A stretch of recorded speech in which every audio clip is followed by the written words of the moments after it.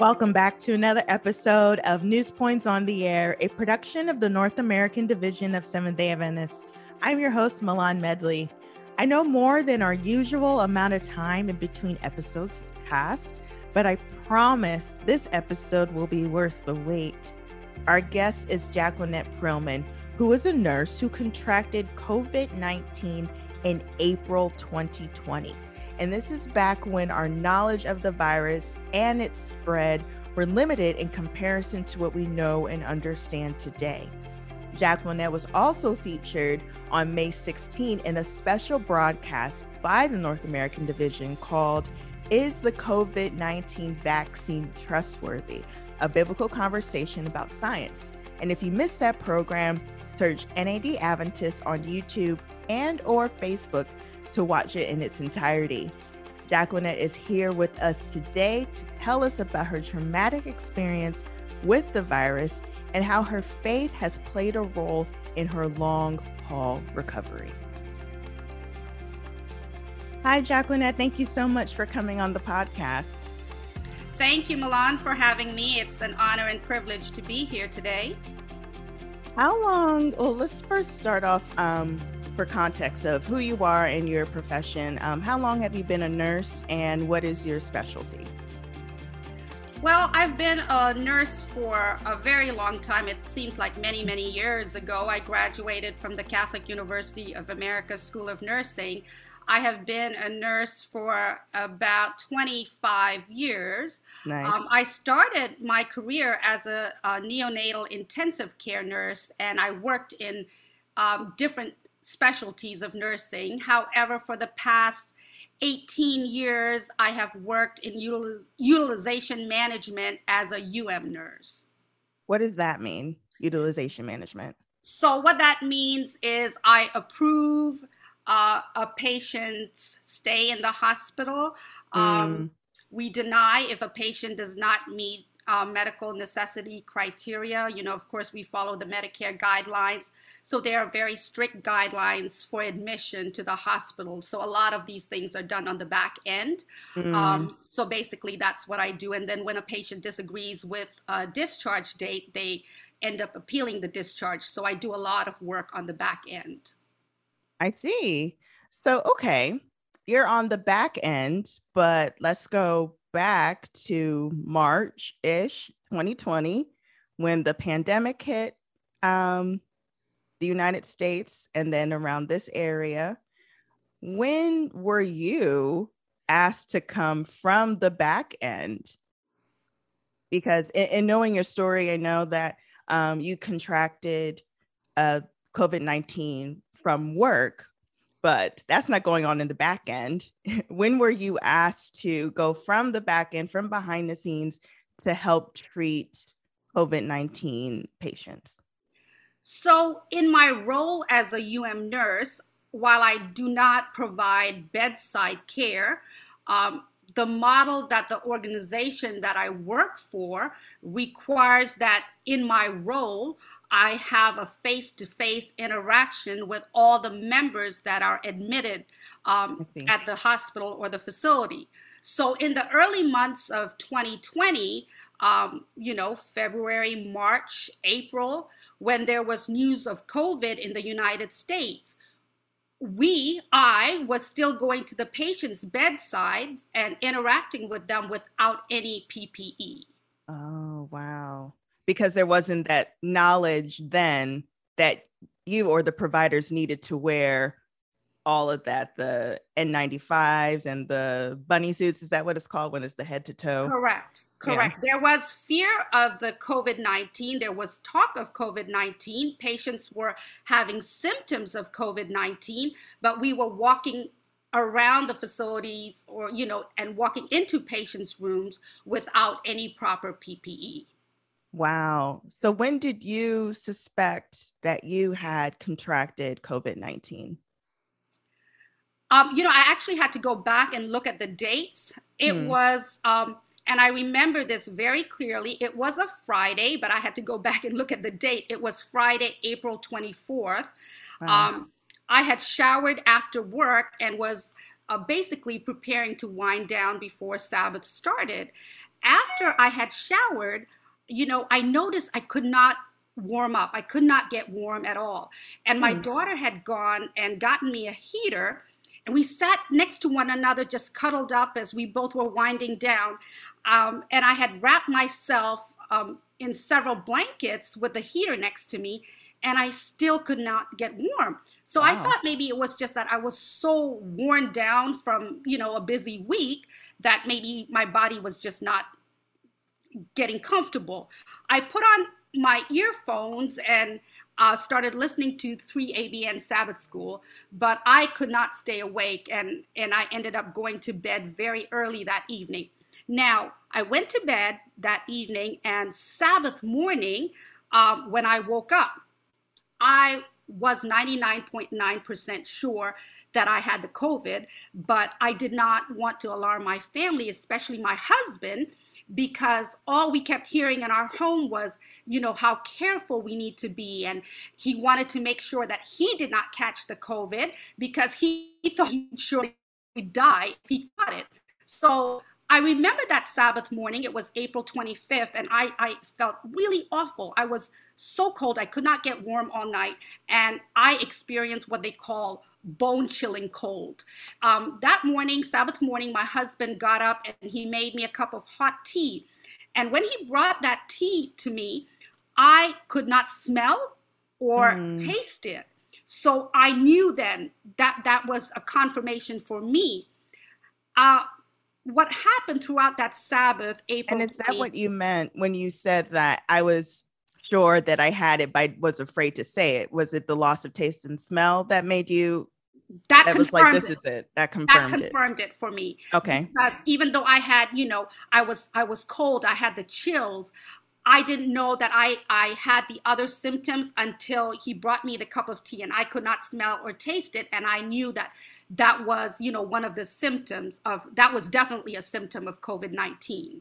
And why did your husband think if he caught it, it would be fatal for him?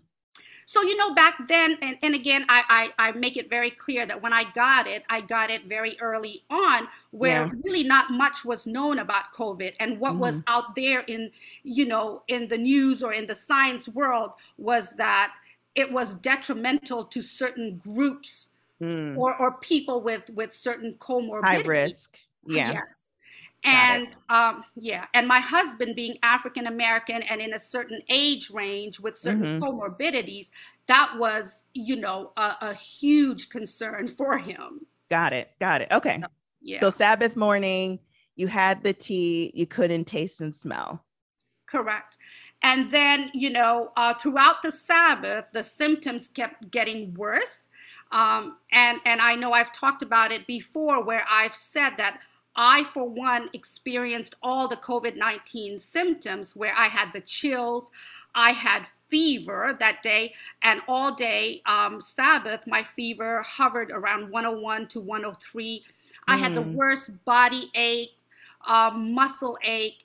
I had excruciating headache, and I'm one that really does not get headaches on a normal basis. And so this headache was something that I had never experienced before. Wow. And the only way for me to describe it, and I described it to many in the care team, that it felt like animals, were just chewing my brain. So that's the best way I could describe it. I also had nausea, vomiting. I had diarrhea all day, and the shortness of breath started. So, of course, loss of taste and smell, and I couldn't eat anything all day. And the shortness of breath, started. I would get up from my bed, go to the bathroom, or walk to the kitchen, and I just felt air hungry. So all those symptoms throughout the day just confirmed it. That was all in one day? All in one day. Oh, my goodness. That sounds so miserable. I was thinking maybe this happened over a series of days. This is all one day. You're experiencing all these severe symptoms. Exactly.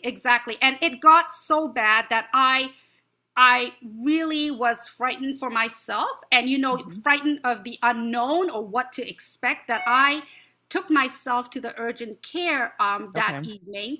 And my husband at that time, when I told him I was going to go to the urgent care, he asked me, he said, "Do you think you have the COVID?" And, the look of fear on his face. Mm-hmm. And I said, "Yes, I think I have the COVID." And we decided that, I would drive myself, but if anything, I would stop and call 911. And the reason we decided that I would drive myself was because we knew that, he would not be allowed inside and it was only going to be me. And I didn't want him waiting in the car. So I did decide to drive myself. I had taken Tylenol before I left the house and got to the urgent care. And when I got to the urgent care, I was discharged. I told them about my shortness of breath, and I kept telling them that I was air hungry. But they check your oxygen level, and at that time my oxygen level was hovering between 95 and 96, and they said I was breathing okay. I didn't have any fever, but again, I had taken Tylenol before I got to the urgent care, and they said that I looked fine, and they were not alarmed, even though I kept telling them that I was air hungry. Meaning you couldn't breathe while you couldn't take like deep breaths. Correct. Okay. And I felt like I was not taking enough air. And they told me that, my vital signs were normal. And they asked to do a urine test. And I said, I am a nurse. At that time, I did say to them, I said, I am a nurse. And I know this urine test will come back contaminated. So can we not do it? But they insisted that I do the urine test. And of course, it came back positive. And they told me that I had a UTI, and that's why I was not feeling, my very best. And I was discharged a couple of hours later with a diagnosis of UTI. So when I got that diagnosis, it was about 3 a.m. that morning. And I have to say this, there was a lot of fear even in the healthcare arena. When I went to the urgent care, my vital signs were taken when I got there, but once they admitted me inside, nobody would come into my room, not even the nurses. So they came in, they hooked me up to the monitor, and of course they would look from outside the window, and they said, "Oh, your heart rate is high. Are you sure you're breathing okay?" But they didn't come and take my vital signs. They didn't take my temperature. And the only thing that they did was open the door and they passed the urine cup for me, for them to get a sample. And when the test came back positive, I got a phone call from the doctor. They made sure that I had my cell phone on, and they said to me that the doctor will call you. So when the test came back and it was positive, I got a call from the doctor, and she said, your urine test came back positive, you have UTI, so we're discharging you. They did not come and take my vital signs. So what happened when they discharged me, and this was about 2 or 3 a.m. in the morning, by now we are into Sunday morning, I was discharged home. And as I drove home, I started having chills, and I also started hallucinating. And when I started hallucinating, I was the only one on the road driving from Gaithersburg back home to Silver Spring. And as I was hallucinating, and I think I've shared this with several other churches, that, I felt this presence sitting on the front seat, and it was kind of the silhouette of my deceased mother. And she kept telling me, or so I thought in my mind, drive this car into a tree so we can be together. Drive this car into a tree so we can be together. I was so fearful that morning. I rolled my windows down and I turned on my Gaither playlist. And what popped up was Because He Lives, I Can Face Tomorrow. And that just went on a replay the entire time I drove home from Gaithersburg to my home in Silver Spring. When I got home that morning, I've said this over and over that I knew what I had was something just very, very different. This was very unusual. This was not flu. This was not UTI. I am not of that age where, you would have to be concerned of urosepsis. So I knew that it wasn't what they told me I had. They had done a COVID test and told me that I would get the result in 24 hours and I would have to go home and wait for the result. So when I got home, I came downstairs. I wanted to isolate from my family, and I did. My husband came downstairs Sunday morning to check on me, and he said, "Well, what happened?" And I said, "Well, they didn't seem to think I had COVID. They said I had the UTI." And he said, "Well, that's a good thing if you don't have the COVID." And I said, "Yeah, that's a good thing." But I knew in my heart that I had COVID. But I isolated. I checked my temperature that night when I got home. It was 103.4. And mind you, they had not checked my temperature before I left. So it was 103.4. I took some Tylenol, and the next morning my husband came and we had that conversation. My condition that Sunday started worsening even more, where I could not breathe. I was so short of breath. By Sunday evening, we were frightened. I became so frightful that my husband called Pastor Esmond, and I think Pastor Esmond also sent a word to the rest of the pastors at the church. And he's on the pastoral staff of the Emmanuel Brinklow Church in Maryland, for people who are unaware. Mm-hmm. Correct. Pastor Esmond FaceTimed me, Pastor Esmond and his wife, and after he prayed and he interceded before God on my behalf, he said to me, "I am not a doctor, Jacqueline, but don't you think you need to get checked out?" I just could not breathe. I had become so short of breath. And I said, yes, I will. I was trying to talk, and I said, "I will, but I'm going to wait on the COVID test." Being a nurse and knowing what was happening out there, I did not want to go to the hospital. And I said I was going to try to fight this at home. So Sunday evening, it got really bad. And after Pastor Esmond prayed and he sent a message to the rest of the pastoral team, I know everyone started praying for me. Monday morning, I woke up and I got a text message and an email saying that I was SARS-CoV-19 negative. Negative. So when I got that message, I thought, okay, maybe my mind is just playing tricks on me.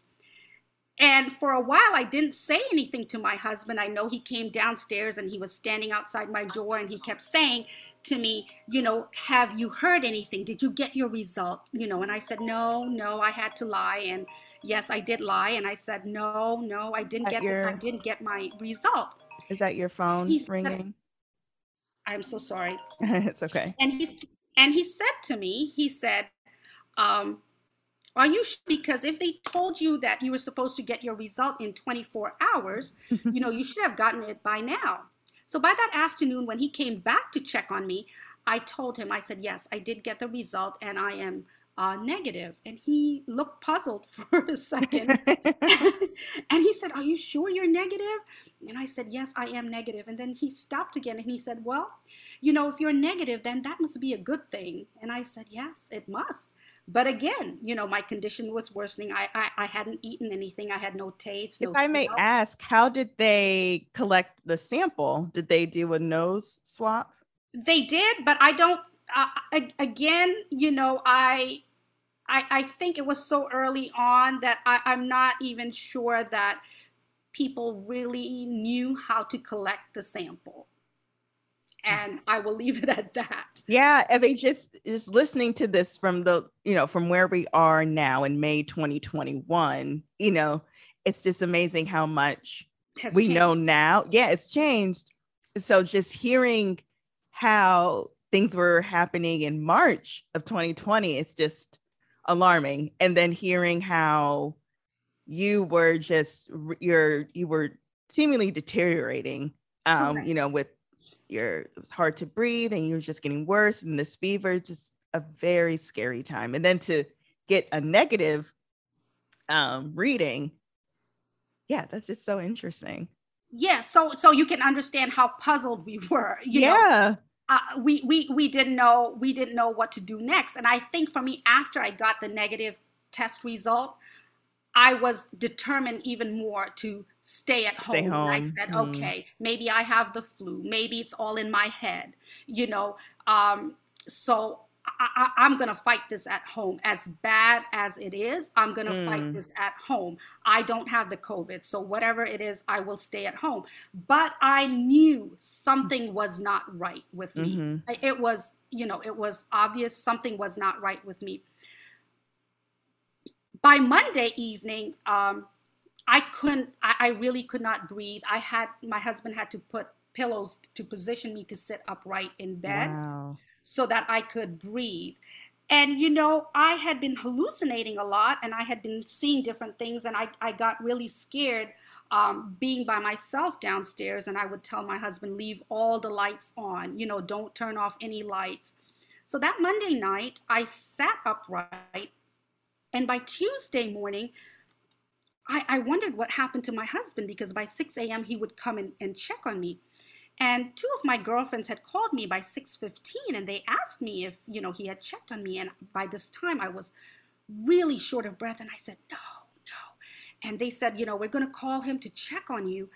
And I said, no. And I didn't realize till my husband came down at 8 o'clock that he was so concerned about me that he kept coming to check on me every half hour to an hour throughout the night, that by the time the morning came around, he was exhausted. He was asleep. Slept, you know. But so he came down and he asked me, he said, did you apply lipstick? So I said, apply lipstick? And he said, yes. Did you apply lipstick? And, you know, again, I looked at him and he said to me, your lips are a perfect black. Oh. And I picked up my phone and I looked at my lips, and my husband his lips started quivering, his face turned red. I think he was gonna cry. And he said, I think I'll call 911 for you. Oh my goodness. And I said, no, don't call 911, because if you call 911, they're going to take me to the closest hospital. And I want you to promise me that you're going to take me to this particular hospital that I wanted him to take me to. Okay. So he promised me that he would get me to that hospital, and he helped me up the stairs. And when we got up the stairs, he carried me to the back seat of the car, of his car. And when he said that when he put me in the back seat of his car, I slumped over and became unconscious. Oh my goodness. Yes. And he said he broke every traffic rule that there was, driving to get me to this hospital. But you know, Milan, when he got on New Hampshire Avenue to get on 29 and turn into the Beltway, he said, you know, an ambulance appeared out of nowhere. You know, the ambulance had lights and sirens on. And I would not have believed him until months after I came home from the hospital. We were out one day and he said, I want to show you a video. And he showed me a video of this ambulance. And it was just this ambulance on the Beltway. And he said, do you remember this? And I said, no. I said, I have no recollection of this. And he said, it was the day that I took you to the hospital. And he said, look at this ambulance with lights and sirens on. He said, I followed this ambulance right to that hospital. And this ambulance guided me right to the front door of the ER. When we got there to the ER, he said he picked me up got me out of the car, and he said to me, I need for you to walk. And you are going to walk right to this door. So he helped me to the door, and there were nurses, about 5 or 6 feet away from me. And he asked them, he said, can I come in? And they said no. But prior to me telling you about that aspect, I want to go back. That ambulance that he followed showed up right there to the ER. And he said the crew got out, the EMS crew got out. They opened the ambulance doors. There was nobody inside. He said, but there were people outside the hospital, outside the ER, in white PPE, full PPE.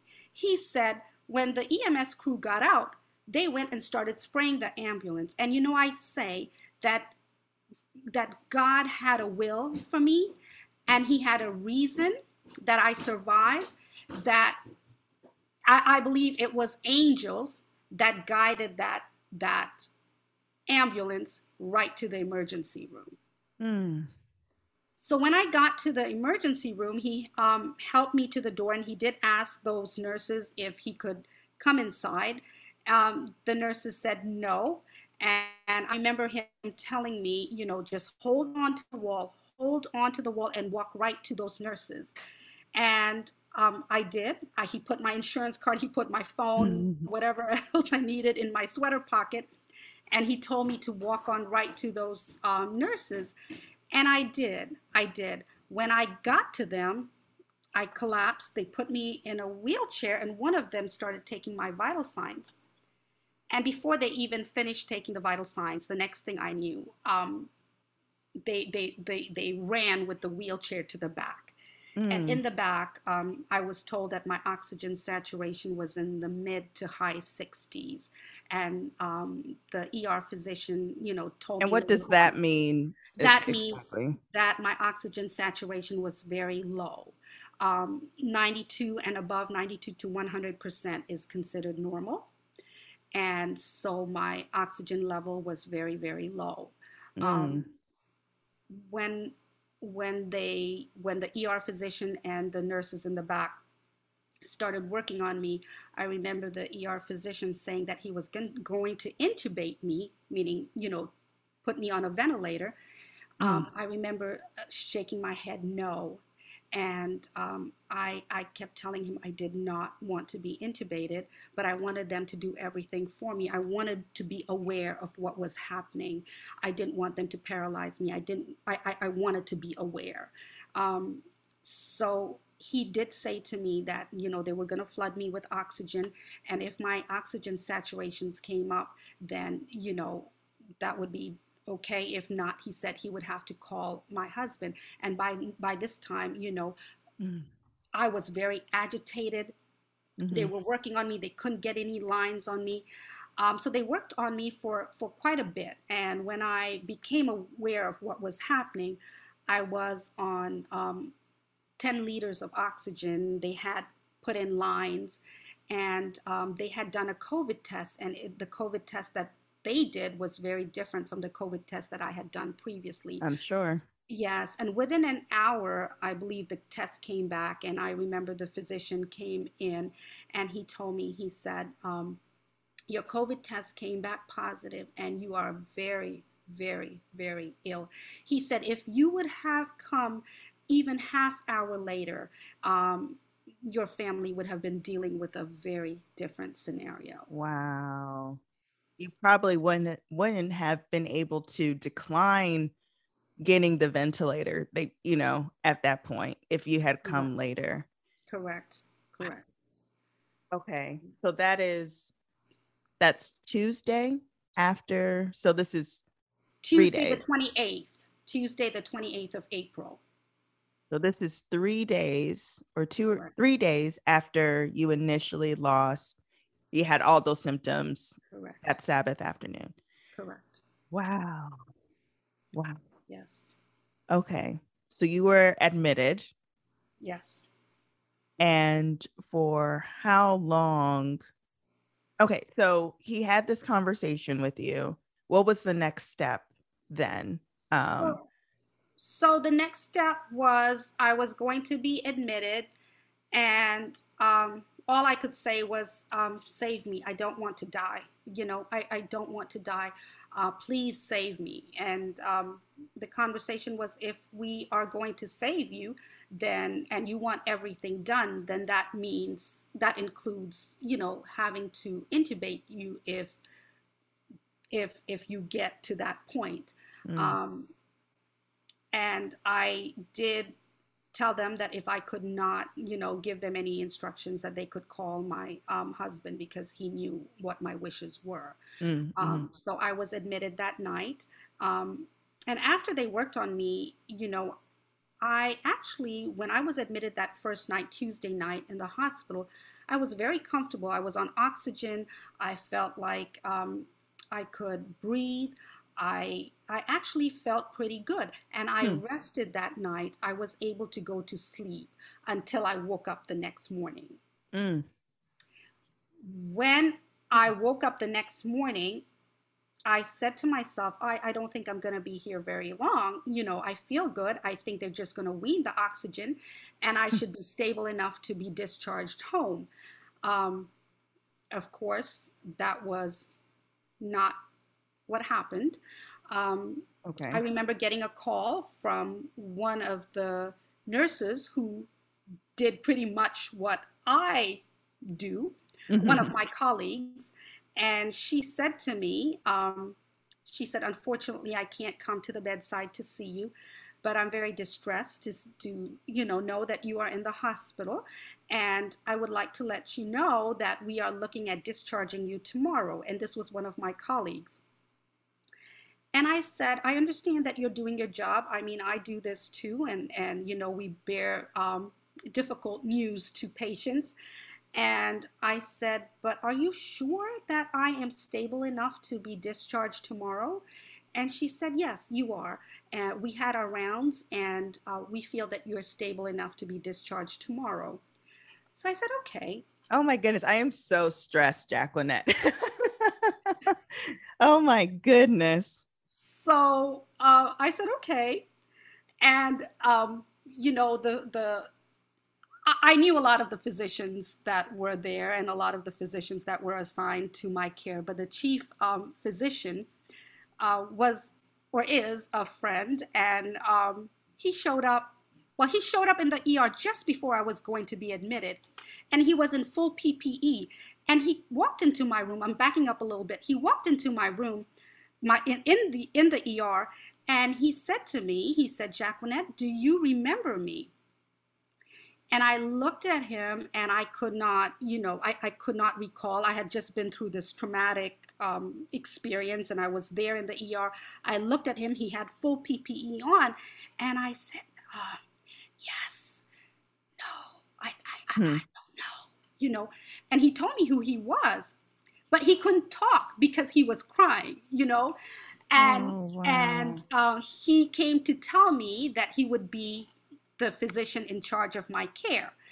And so the next day, he didn't show up until that afternoon. He came to my room, and I asked him, and I said, are you all looking, and by this time I was losing my voice. So everything I was saying was more, of a whisper. And I asked him, I said, are you discharging me tomorrow? And he said, absolutely not. And he said, I have instructed them not to call you. So he said, I will be the one who will determine when you will be discharged. So he said, let's put all that aside. He said, I'm very concerned about, your labs. By this time, my labs were just wacky. And we talked a little bit, and I remember telling him, please, whatever you do, please just save me. Just save me. I want to live. I'm not done. Please save me. And he said, yes. He said, I'm not God. He said, but I will do everything as a physician to save you. And he left. And after he left, that by now we are into Wednesday. Okay. My condition just started going downhill after that. My fevers continued. Despite the Motrin, despite, the tepid baths that they did, despite any kind of intervention, they could not get my fever to go down. And when it did, it went down for maybe an hour or so, and it would come right back up. And this is the nature of the virus, because you were saying like nothing, there was no like medicine or treatment that could reverse it at that point. At that time, correct. Yeah, at that time. And so needless to say, they had to increase my oxygen. My oxygen kept going up and down, but starting that day, that Wednesday, my oxygen stayed at 10 liters. And the headaches were so awful that they had to put me on morphine drip. They were concerned about blood clots, so I would get a Doppler study done every day. But Milan, I have what's that? I'm sorry. Check if you have any clots and if the clots are traveling to your lungs. Because they could not wean my oxygen and I was so short of breath. So they were worried about that. I have to say, 6 months prior to me getting sick, I happened to have a conversation with my husband and I said, I think we are of that age where we need to take an aspirin every day, to prevent any kind of, cardiac issues or heart attack. Like maybe we need to start taking an aspirin a day. And I had started taking one aspirin every day. And I really think that helped me because when I was in the hospital and they were worried about blood clots, I was getting the Lovenox shot and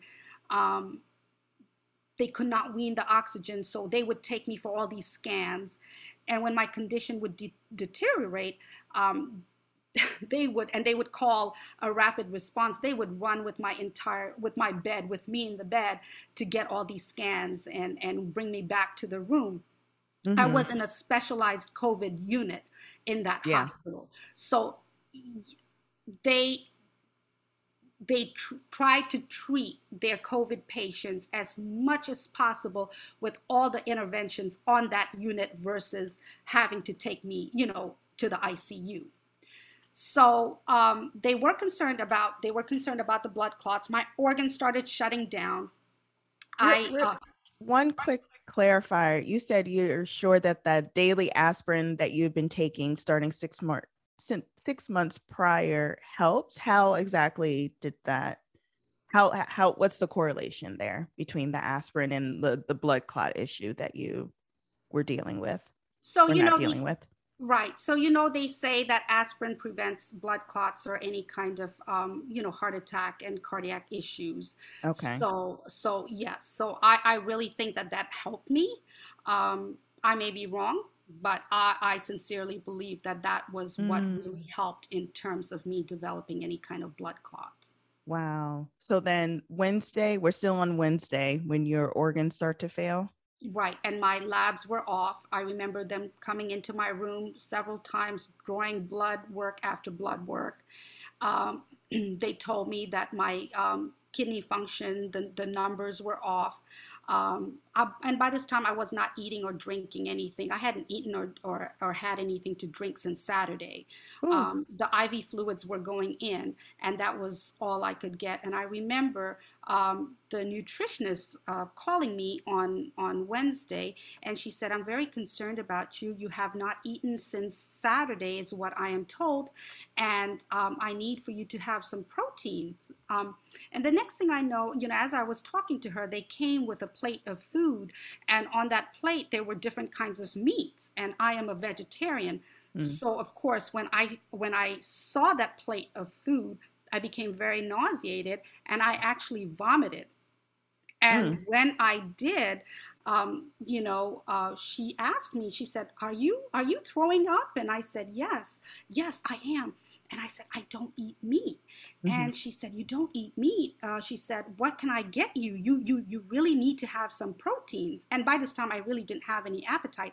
But, I said to her, I'd love to have some oranges and cantaloupe. And she said, okay, but that's not protein. That's protein. That's not protein. But I said, if I can have the oranges and cantaloupe, I think I'll be okay. Yeah. And do you know, I think it was my Daniel diet that did that really helped me. And you know, when I got to the point that I could not, you know, even feed myself, the nurses would come and they would, you know, cut up the oranges, and they would cut it up in little pieces, and they would actually feed me. They would put it in my Wow. mouth, you know, and they would say just a few pieces and try to chew it up, you know. So Yes. so I have to say the nurses were just incredible. And I I have no doubt, I really have no doubt that, you know, the nurses that took care of me were angels, Mm. because those nurses knew of my faith. You know, they knew how much I love God. And I know that they would tell me, they would walk in the room and they would tell me that they heard from some friends about, you know, my religion and who I was. They heard a lot from my husband, who I was. And they would come into the room and they would sing for me. They would Wow. pray and they would tell me to fight. But this set of nurses, on that first Sabbath that I was admitted in the hospital, by this time I was really critical, and I really wasn't aware of too much. I did have some periods of mental clarity, is what I call it. And I remember that Sabbath, um, these two nurses walked in, and it was 8 o'clock in the morning, and they told me, "Happy Sabbath." And, you know, I couldn't really say much, and my tears were flowing. They took my vital signs, my temperature was up. And at that time, Alana, I don't know if you remember, but I had long hair, you know, and they started brushing my hair, Hmm. and they started talking to me. I couldn't talk much. And when I tried to talk, you know, they would say, it's okay, we'll talk, we'll talk. And my tears just kept flowing. And they said, "We know it's your Sabbath." And I think I tried to mouth, "Are you Adventist?" You know. And they said no, they were not Adventists. One was a Baptist, I think the other one was Methodist. And they sang, they brushed my hair, they sang for me. And as they bathed me in bed, and they tried to give me tepid baths to bring my temperature down, they sang to me. And this one song that they sang, "The Lord is my light and Mm. my salvation. Whom shall I fear? Whom shall I fear?" And you know, till this day, that has become one of my favorite, all time favorite songs. And as they sang to me, you know, they sang different songs, but that particular song, "The Lord is my light and my salvation, whom shall I fear?" I Wow. cried the entire time. And you know, they the way they sang, I keep saying that they were angels. They Mm. were angels who were present that day. And pretty much every shift or every time that I had a new nurse, they would come and sing to me and just pray for me. And it was just incredible. It was just incredible. Wow. So when did you start to take a turn for the better? So at this point, you'd been in the hospital, you were admitted Tuesday, right? I On was that admitted Tuesday. Tuesday, And now we're talking about that following Saturday. Sabbath. So after that, did things start to get, how long until things started to get better for you while you were Things still in the started hospital? things started taking a turn for the worse throughout. I remember celebrating my birthday that following Tuesday, May the 5th, in the hospital, and that was the Oh, worst day. I was very critical that day. I believe things started taking a turn for the better the following Saturday, wow. before Mother's Day, because Sunday was going to be Mother's Day, and Saturday was when they were able to wean me down to 6 liters. And by this time, by Friday, I was asking to be discharged, and I was told that they would not discharge me. By Why Saturday, why did you want to be discharged? well, I wanted to be home with my family. And you see, Milan, you know, I had plenty of time to think of a lot of things. You're laying Mm. in bed all day and all night, uh, hallucinating in and out of consciousness. And when there was some period of mental clarity, I didn't know whether I was gonna live or die, and I wanted to be close to my family, even if it meant being able to just see them one more time from a distance, you Mm. know. And my husband, on the other hand, was also dealing with his own roller coaster of emotions, as he would later tell me. He would call the hospital in the morning and they would tell him, oh, she's doing good. And then by 11 a.m. or so, they would say, she's taken a turn for the worse. She's going downhill. By 2 p.m., he would call, or they would call him, and they would say, she's still not stable. And then by 6 p.m., it would be, oh, yes, she's improving. And by midnight, it would be, Mm. oh, we've stabilized her. And then he Oh would my call again goodness. at 6 a.m., and it would be like, she's crashing. We can't talk right now. We'll call you. And, And he can't come in person at all. no, Yeah. no. And it just continued that way every day. And on my birthday, May 5th, when I was barely able to move, I really was deathly ill. I remember at 7 a.m., one of the nurses, coming in, she brought me a bouquet of flowers, and she said to me, Oh. guess who delivered them? And, again, by this time I wasn't speaking, and I looked at her, my tears were flowing. And she said, your husband, these flowers are from your husband. And he told me to wish you a happy birthday. And, I really, I could not talk. So I think I mouthed, something to, is he here? And Mm.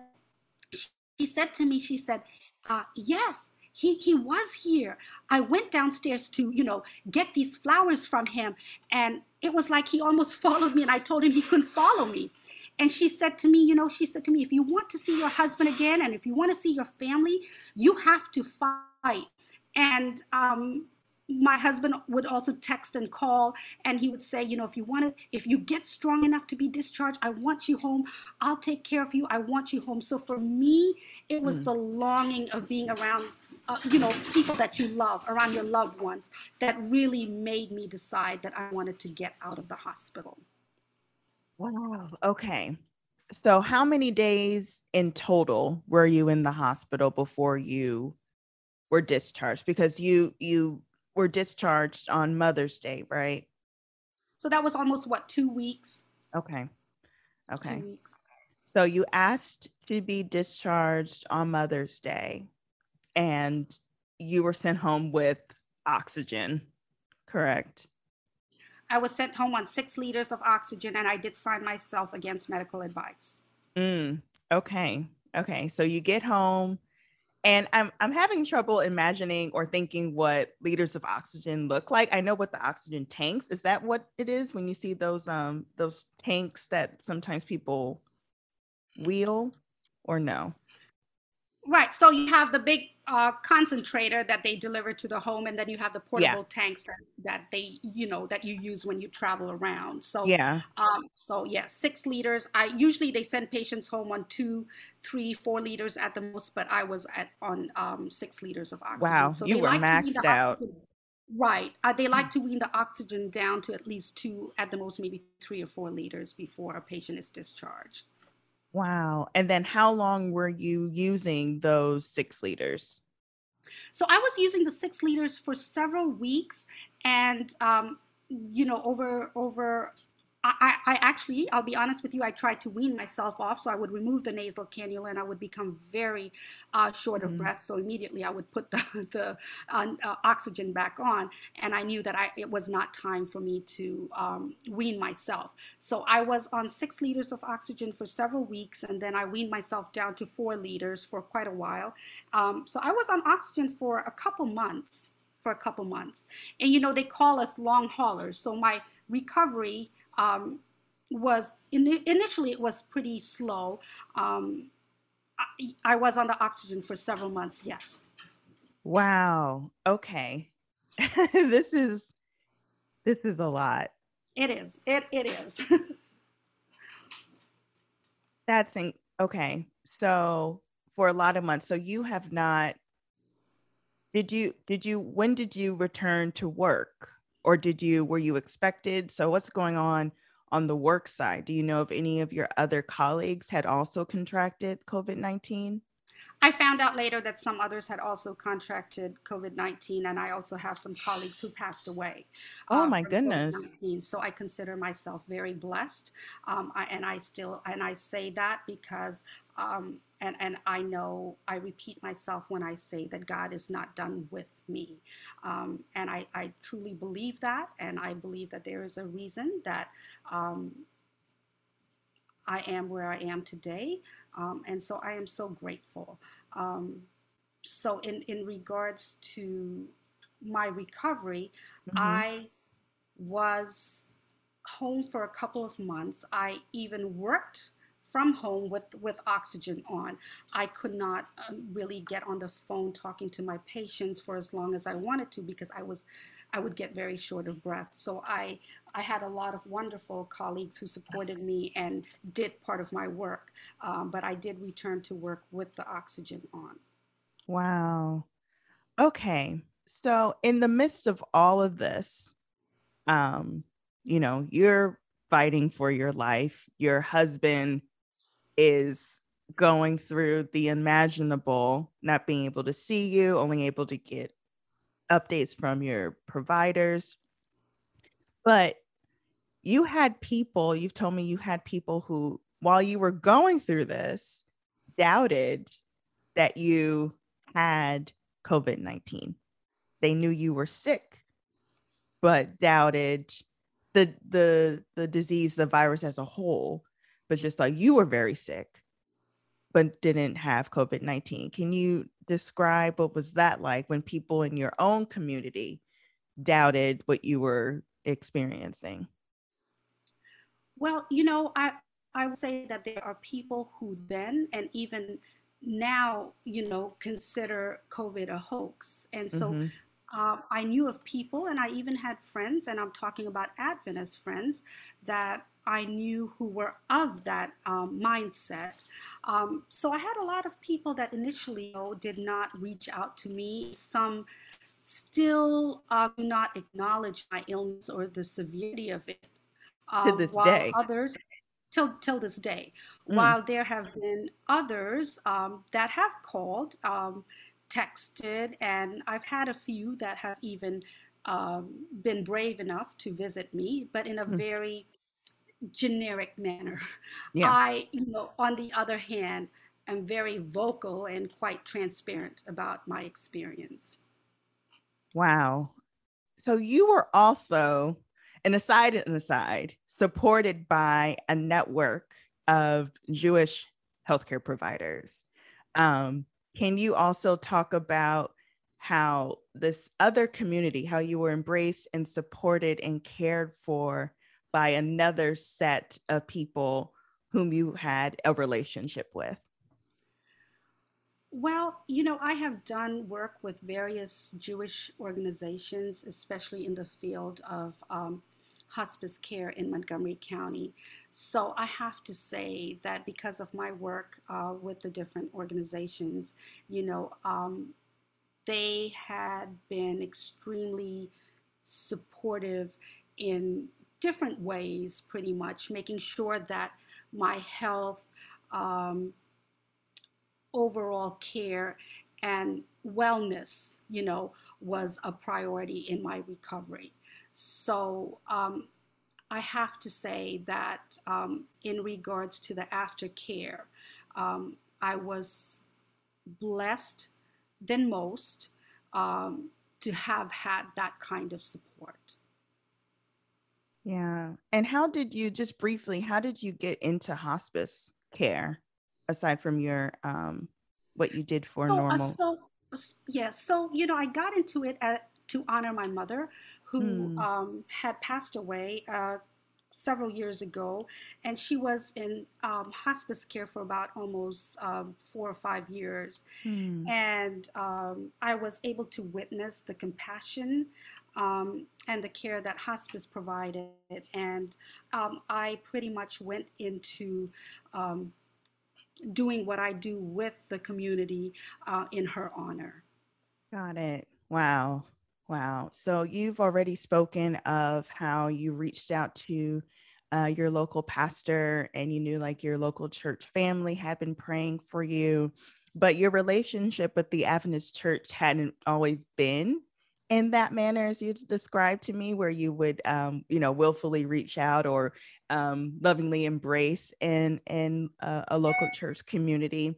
Can you describe how that perspective changed? I know there was like an arc, a period of several years in your life where you were not involved with the Adventist church. Can you briefly talk about how that shift happened for you? So, I really want to put out there, Milan, that, during my illness, I, along with my family, were very blessed to be part of a wonderful, wonderful church family in Emmanuel Brinklow Seventh-day Adventist Church.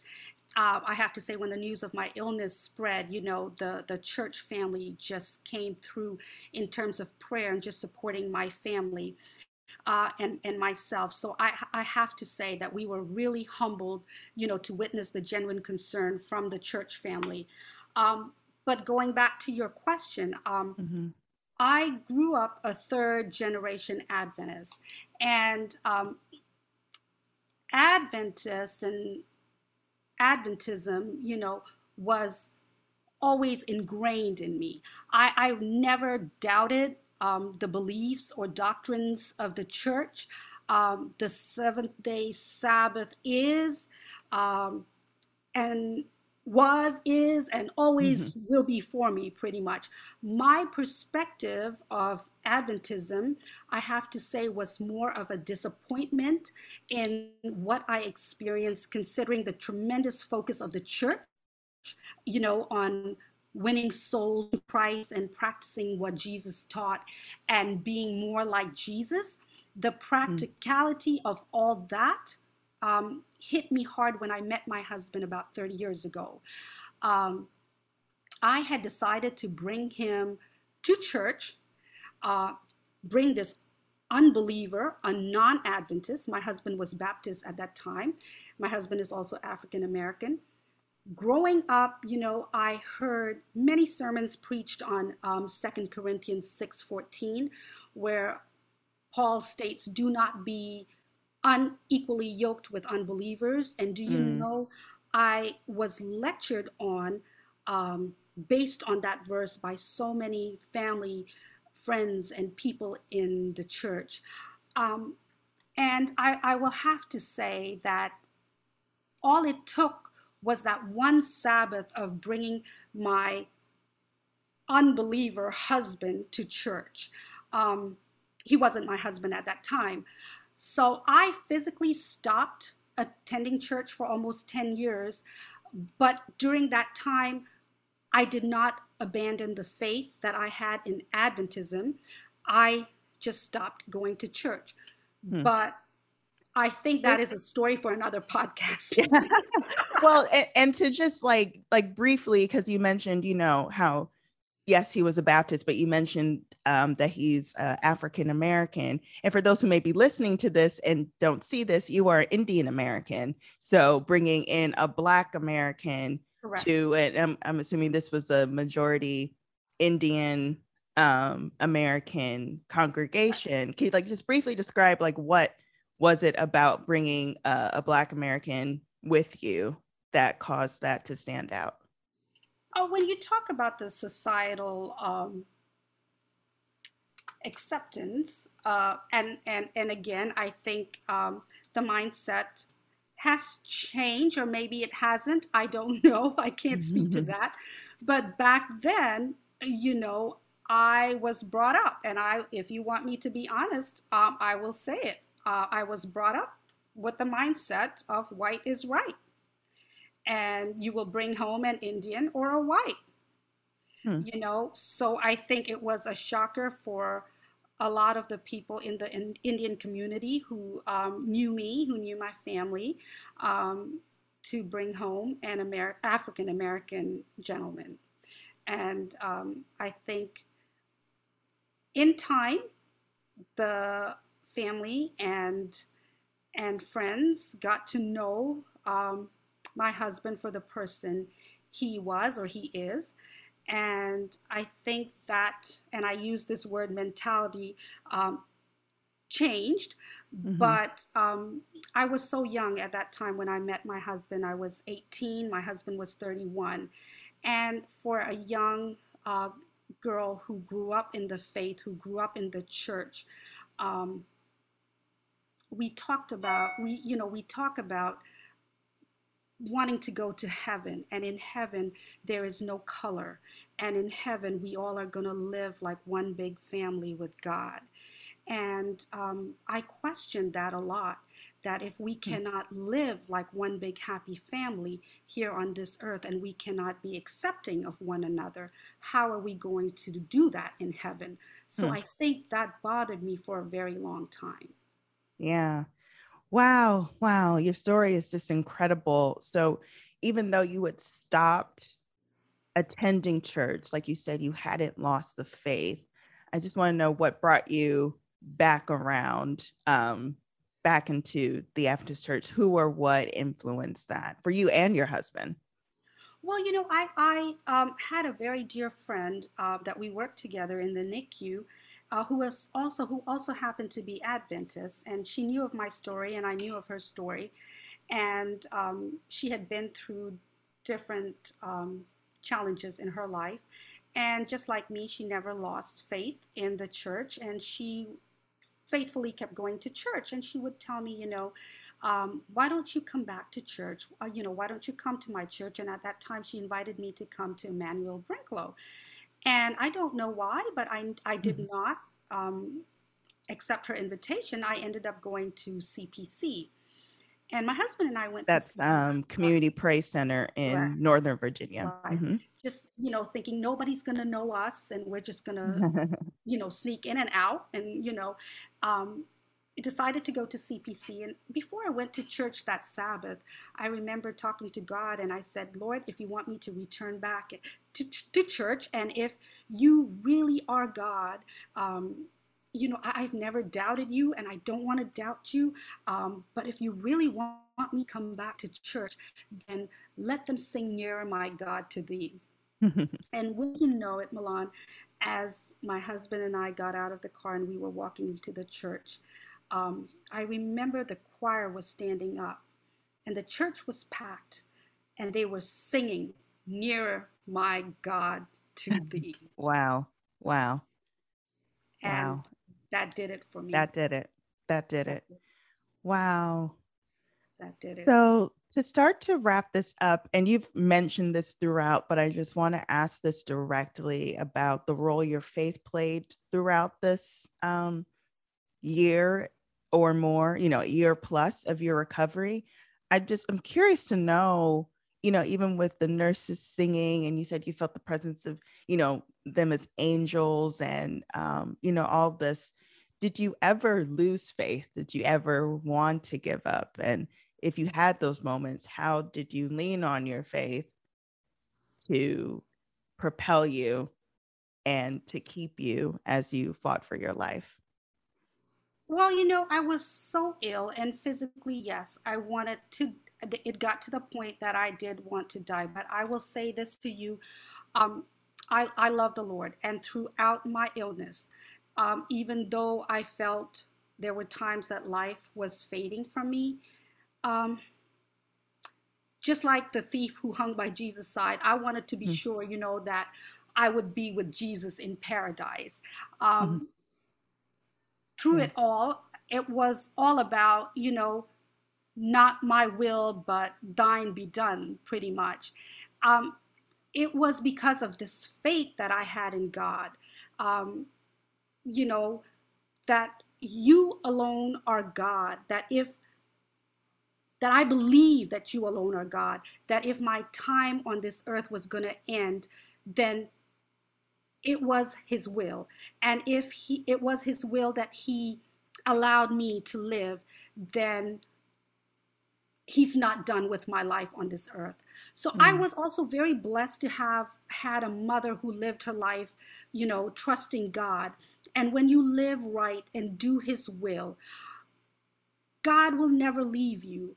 And if you walk the dark valley, he will be right there beside you if you trust in him. So for me, you know, I never lost that faith, and I was prepared and I was at peace either way. Wow. Well, thank you so much for sharing your profound and powerful story. Is there anything else you would like to add to this? I mean, you've already shared so much and shared so richly and transparently. Is there anything else you'd like to add?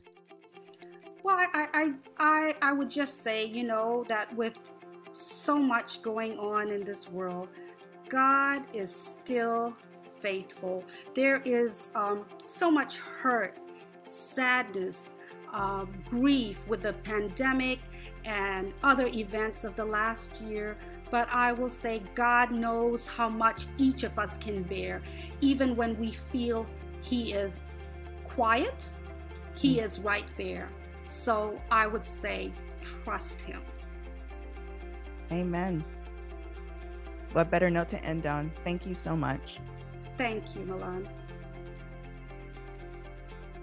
Thank you for listening and watching this episode of News Points on the Air, a production of the North American Division of Seventh-day Adventists. This program is edited, produced, and hosted by me, Milan Medley. The executive producers are Dan Weber, Julio Munoz, and Kimberly Moran. Graphics are by Jonathan LaPointe. Listen and subscribe to us on Apple Podcasts, Google Podcasts, and Spotify. Leave 5-star ratings and write a glowing review. Speaking of subscribe, you must subscribe to News Points. It's our weekly digital newsletter, and it's award-winning, if I may add, award-winning by the Associated Church Press. It's your one-stop shop for keeping up with the North American Division. Simply go to nadadventist.org, then click on News. If you need to reach me, send an email to ontheair@nadadventist.org. That's ontheair@nadadventist.org. Thanks for checking out this episode. We'll see you next time.